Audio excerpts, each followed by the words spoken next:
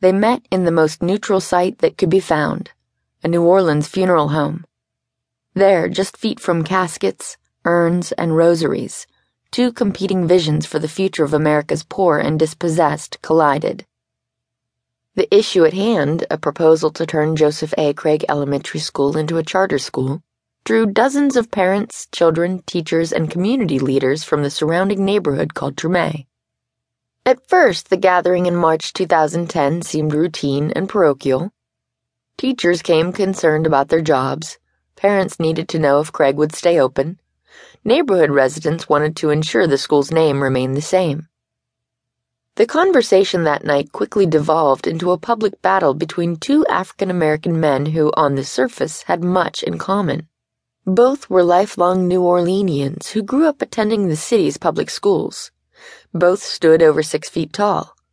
Both were community luminaries, well known for their devotion to educating the city's thousands of schoolchildren.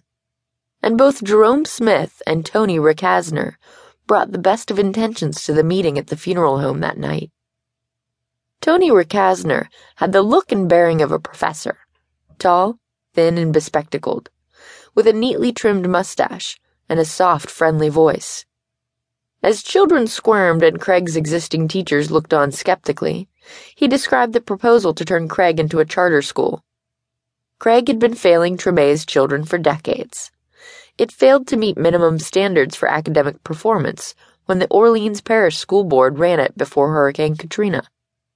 And state intervention after the flood did little to change that pattern.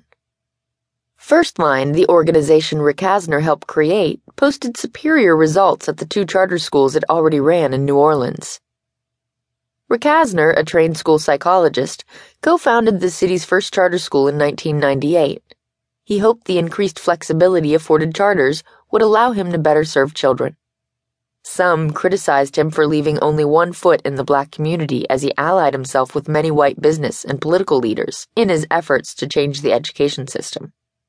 Now, 4.5 years after Katrina, the movement Ricasner had helped start prevailed.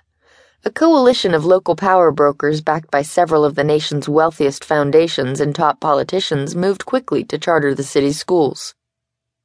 At heart, many of the reformers were technocrats. They believed unelected experts, not politicians, should run the schools, and that decisions should be based on science and data, not relationships or tradition. But some of their language was anything but technocratic. They considered their cause the civil rights movement of the 21st century, and often described themselves as part of the movement. The meeting about Craig's future took place in the Charbonnet-Labatt-Glapian Funeral Home, one of the country's oldest black-run parlors. Throughout the 1960s, civil rights leaders met secretly in African-American funeral homes to coordinate their efforts and find common cause. But rapprochement proved elusive that March night, a half-century later.